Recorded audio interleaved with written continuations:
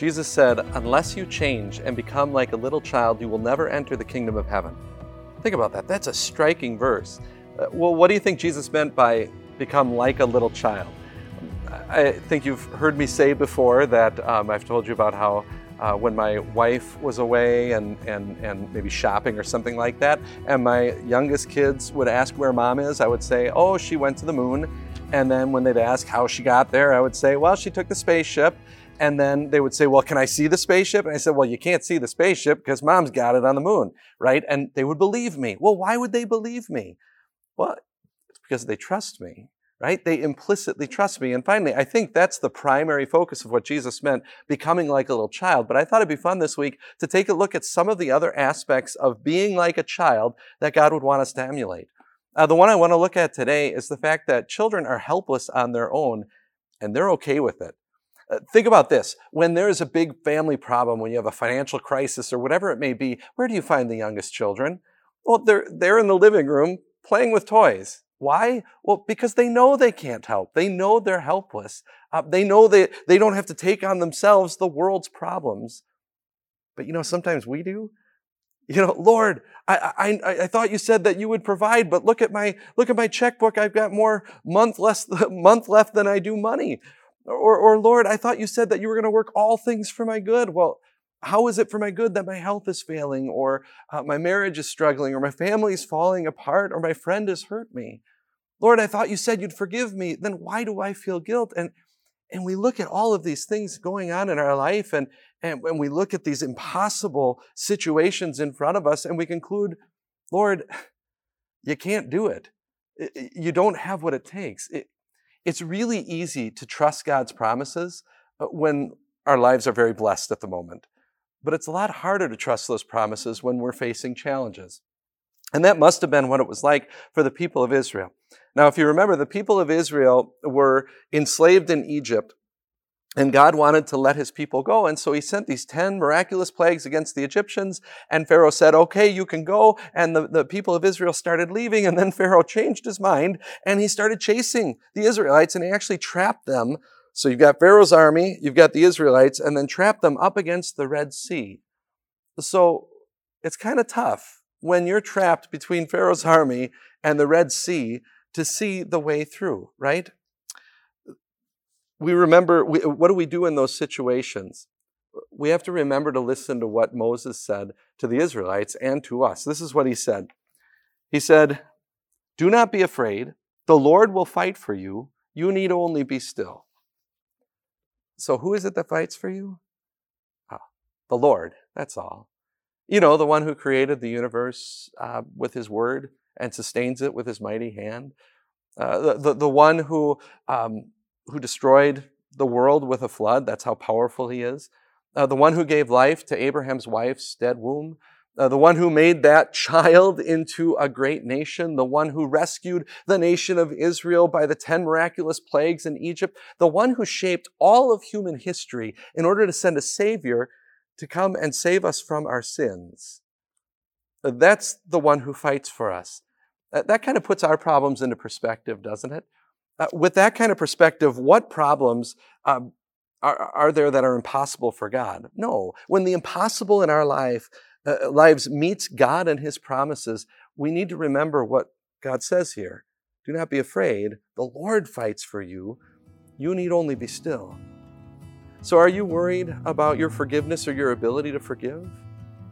You need only be still. You look at the cross and you see Jesus fight to the death for you. Are you worried about the things that rob us of life and accident and sickness? You need only be still. Look to your Savior who defeated death by getting out of the grave.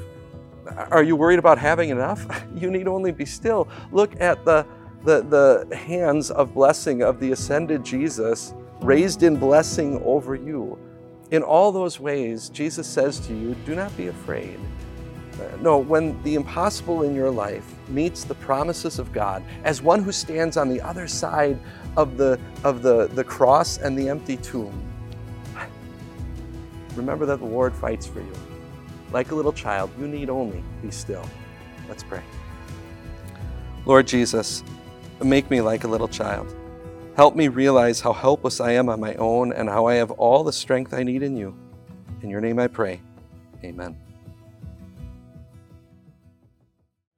Jesus said, "Unless you change and become like little children, you will never enter the kingdom of heaven." This week, we're taking a look at some of the characteristics of little children that Jesus wants us to emulate. Yes, they trust. Yes, they're helpless on their own. But today, I want to take a look at the characteristic that children have this desire to please their parents because of how grateful they are. Tell me I'm not the only one that's experienced this, that pure joy of a child that wants to please you. So maybe you're watching TV and your child's working on an art project in the kitchen all afternoon, and they have to come and show you their masterpiece. And who's the center of their masterpiece? Well, you are. Or you're working on a project and you ask your child to go get a tool, and they hop right up and go get the tool. Why? Because they want to please you, because they're grateful for what you've done for them. The same is true when it comes to us and our relationship with our Heavenly Father. We have a desire to please our Father in heaven. The Apostle Paul puts it this way. He says, "Therefore, I urge you, brothers and sisters, in view of God's mercy, to offer your bodies as living sacrifices, holy and pleasing to God. This is your spiritual act of worship." So in view of God's mercy, what else could we possibly do but want to please our Father in heaven? That's exactly what a child would do.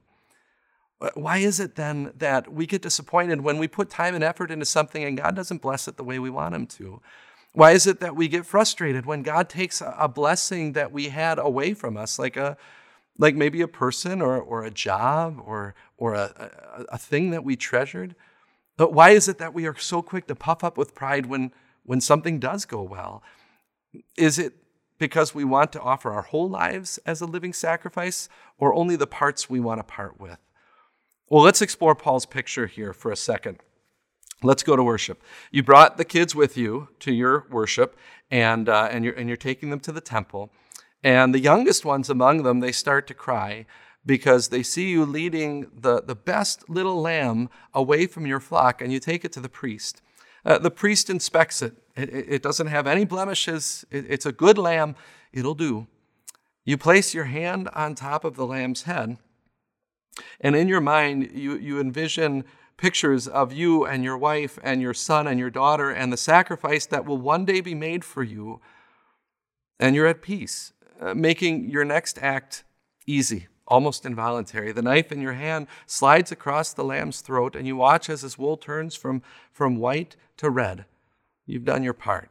And now the priest quickly captures the lifeblood of that lamb into a bowl, and you see as the priest is splashing that blood on all sides of the altar, and you begin to smell in the air that stench of burnt skin and hair as your lamb is now being burnt until it's nothing left but ash.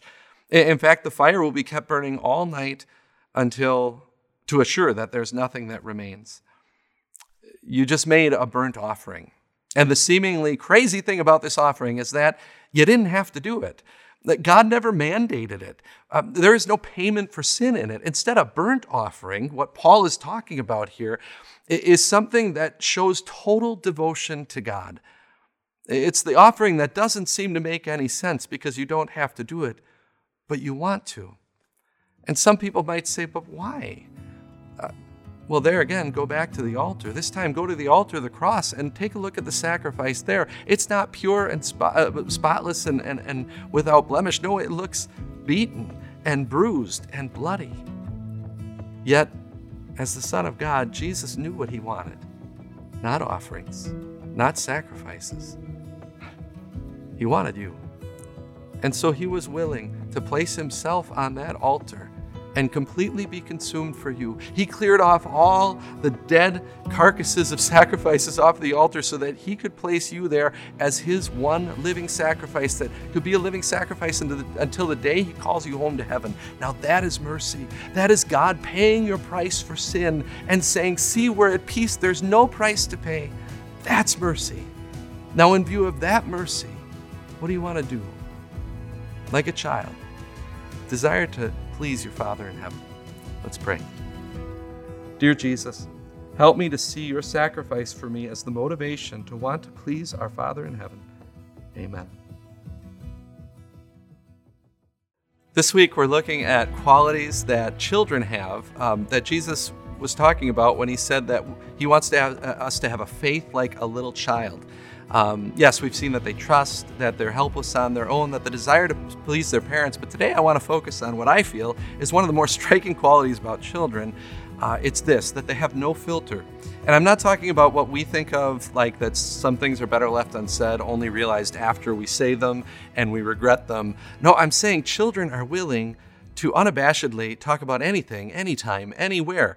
If you have a pimple on your face, guess what? Your kid's going to point it out, right? I had one of my daughters once told my wife after she tried on a new dress that she got and she wanted to know what the kids thought. My daughter just simply said without skipping a beat, well, the dress makes you look young, but your face makes you look old. Ooh, yikes. Am I making my point right? By the way, I'm not saying children are always right because my wife doesn't look a day over 29. But that quality, it actually goes into also being unashamed to proclaim the gospel. I think about one daughter, whenever we'd have an invite to a church event or to a church service and we'd have like an actual invitation or a postcard, she would waste no time. Right after church, she would march across the street to a neighbor that she knew didn't have a church home and she would invite him. Nobody told her to do that. I remember one daughter would go with me on evangelism calls, and I remember distinctly one time that we were sitting in a living room, and a woman told me that she didn't believe in Jesus, and my little daughter she burst into tears because she cared so much that woman would believe in Jesus. I think about a daughter at a store without any warning. She just simply told the store clerk, "Did you know Jesus died on the cross to take away your sins?" That's awesome. Children are unashamed to proclaim the gospel. Why? Well, it's because it's true. It's because it's the most important thing in their life. It's because they don't have any of the excuses built up. They don't have those adult problems of worrying what other people think. It's because the most important thing for them is heaven, and they want everybody else there with them too. How quickly we forget that, don't we? And we start to think about what our proclamation of the gospel is going to mean in how the other person views us. Well, the Apostle Paul today tells us to stop acting like adults and get to be more childlike. He says, "I am not ashamed of the gospel because it is the power of God for the salvation of everyone who believes." And so remember that this is the same good news that someone once shared with you. This is the same good news that someone was unashamed to share with you about how Jesus died on the cross to take away your sins. I know this always helps me. Remember what you want for everybody in your life. I want this person, the person in front of me, to be in heaven with me one day. And remember that this message is the power of God to make that happen. So like a little child, don't be ashamed to share God's word. Let's pray. Dear Jesus, your word has the power to change hearts to believe in you. Help us to be more childlike in our faith and witness to reach out to the people in our lives with your powerful gospel. Then bless our witness in your name. Amen. Jesus said, unless you change and become like little children, you can never enter the kingdom of heaven. One of the aspects of that passage we haven't mentioned is that Jesus says, unless you change, meaning that we need to change and become more childlike in our faith. Well, one of the aspects of a childlike faith that I want to talk about today is that children are so sensitive to law and gospel. That tell me that I'm not the only parent who has ever experienced this with their children, that genuine repentance and then rejoicing in their forgiveness in a way that brings me to tears because of how like heartfelt and genuine it is. You sit your child down and on the couch and you say, "Evie," or whatever their name is, who knows? But "Evie, why did you jump on the air mattress from the staircase? We told you not to do that. Now you broke it. Now mom and dad have to buy a new one." And then without any excuse, without any blame shifting, this is the best, without any build up to emotion, there bursts before you repentant tears and an immediate, "I'm sorry, Daddy." It's so beautiful. And as a parent, your heart breaks and you want to make it all better right away. And you wrap her in your arms and you say, "You're forgiven. Jesus died on the cross to take away your sins. Jesus loves you. Your daddy loves you." Have we lost that seriousness with our sin? Have we been through the routine so many times that we don't always think about what our sin does, that it separates us from God? That seems to be what happened. I know that's what happened with King David. And King David, when he was a boy, the Bible says he was a man after God's own heart. And he grew up and he became a king, but then the power went to his head. There was once when he took another man's wife and had a child out of wedlock with that woman and then killed the husband. And the "I'm sorry, Daddy," that didn't come right away. He held on to that sin for almost a year. Well, after he had repented, King David wrote a psalm that described how he was feeling during that time of holding on to that sin. And this is what he wrote. Even though everything looked okay on the outside, it wasn't on the inside. He said, "When I kept silent, my bones wasted away through my groaning all day long. For day and night your hand was heavy upon me. My strength was sapped as in the heat of summer. Then I acknowledged my sin to you and did not cover up my iniquity.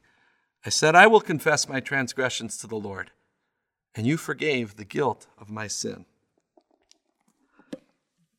Are you holding on to a sin? Is it weighing heavily on you? I want to break down this passage for a moment. Then I acknowledge my sin to you. Admit that there is a clear standard. Your conscience and public opinion may change, but God's straight edge never changes. David goes on and said, "And did not cover up my iniquity." No excuses, no blame shifting, no "I was wrong, but." No, just admit that you and I are the cause of our sin. I said, "I will confess my transgressions to the Lord." Notice this is not self-pity, which hates the consequences of your sin. This is not self-flagellation that hates yourself instead of your sin. No, this is the "I'm sorry, Daddy, and you forgave the guilt of my sin." And what does Jesus do? He wraps you up in his arms, and he says, "I have loved you to hell and back on the cross. I have always loved you. I can never love you more. You are forgiven." Like a little child, be sensitive to that law message. Take it seriously, but also take no less seriously that sweet gospel and rejoice in it. Let's pray. Dear Father in heaven, take any pride and excuse for my sin away from my heart. Make me like a little child, rejoicing in your loving and forgiving embrace. In your Son's name I pray. Amen.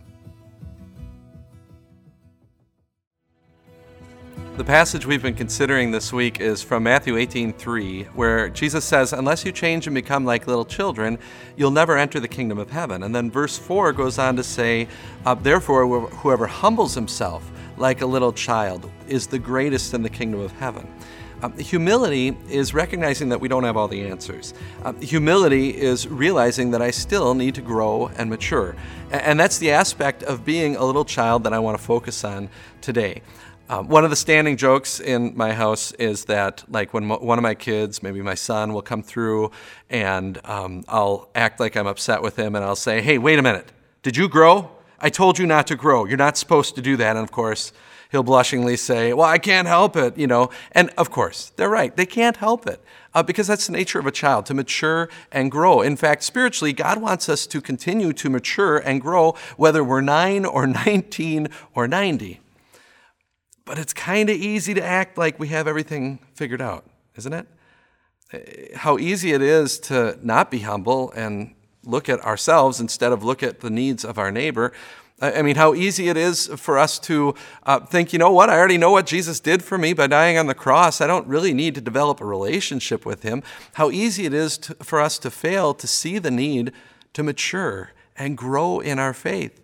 Finally, this is what God wants us to do because it's what enables us to face the uncertainties of life with the certainties of God's word.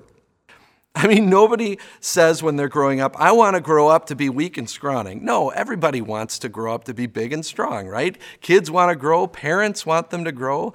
Every parent knows the answer to their child when they say, "I don't want to eat my peas. Why do I have to eat my peas?" Well, the answer is so that you grow up to be big and strong. And finally, God has the same answer for us when it comes to our spiritual growth. Just imagine for a moment that you've got a world-class chef that comes over to your house and he says, "I'm going to make your favorite meal. And whatever that meal is, I want you to picture it in your head.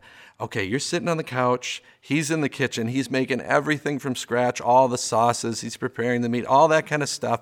And it's taking all day. And you're just smelling these beautiful aromas wafting through the house. And then finally, he's done. And he takes a forkful of it He gives it to you to try. You try it, and it is the most delicious thing you have ever had in your life. Would you be okay with saying, you know what? I'm good. I don't need any more. No, if it was that delicious, you probably wouldn't want us to watch how you devour the rest of that, right? Because you tasted how good it was. Well, that's exactly what God says when it comes to His Word. This is what He says in 1 Peter 2:2. He says, like newborn babies, crave pure spiritual milk, so that by it you may grow up in your salvation, now that you've tasted that the Lord is good. You have experienced the goodness of God. You've experienced how good His salvation and His forgiveness is. Keep devouring that all your life. Like a little child, keep growing and maturing. Let's pray. Dear Jesus, make me like a little child. Keep me maturing and growing in your word. When unexpected things happen in this world, teach me to trust you implicitly, just as a child trusts his parents. In your name I pray. Amen.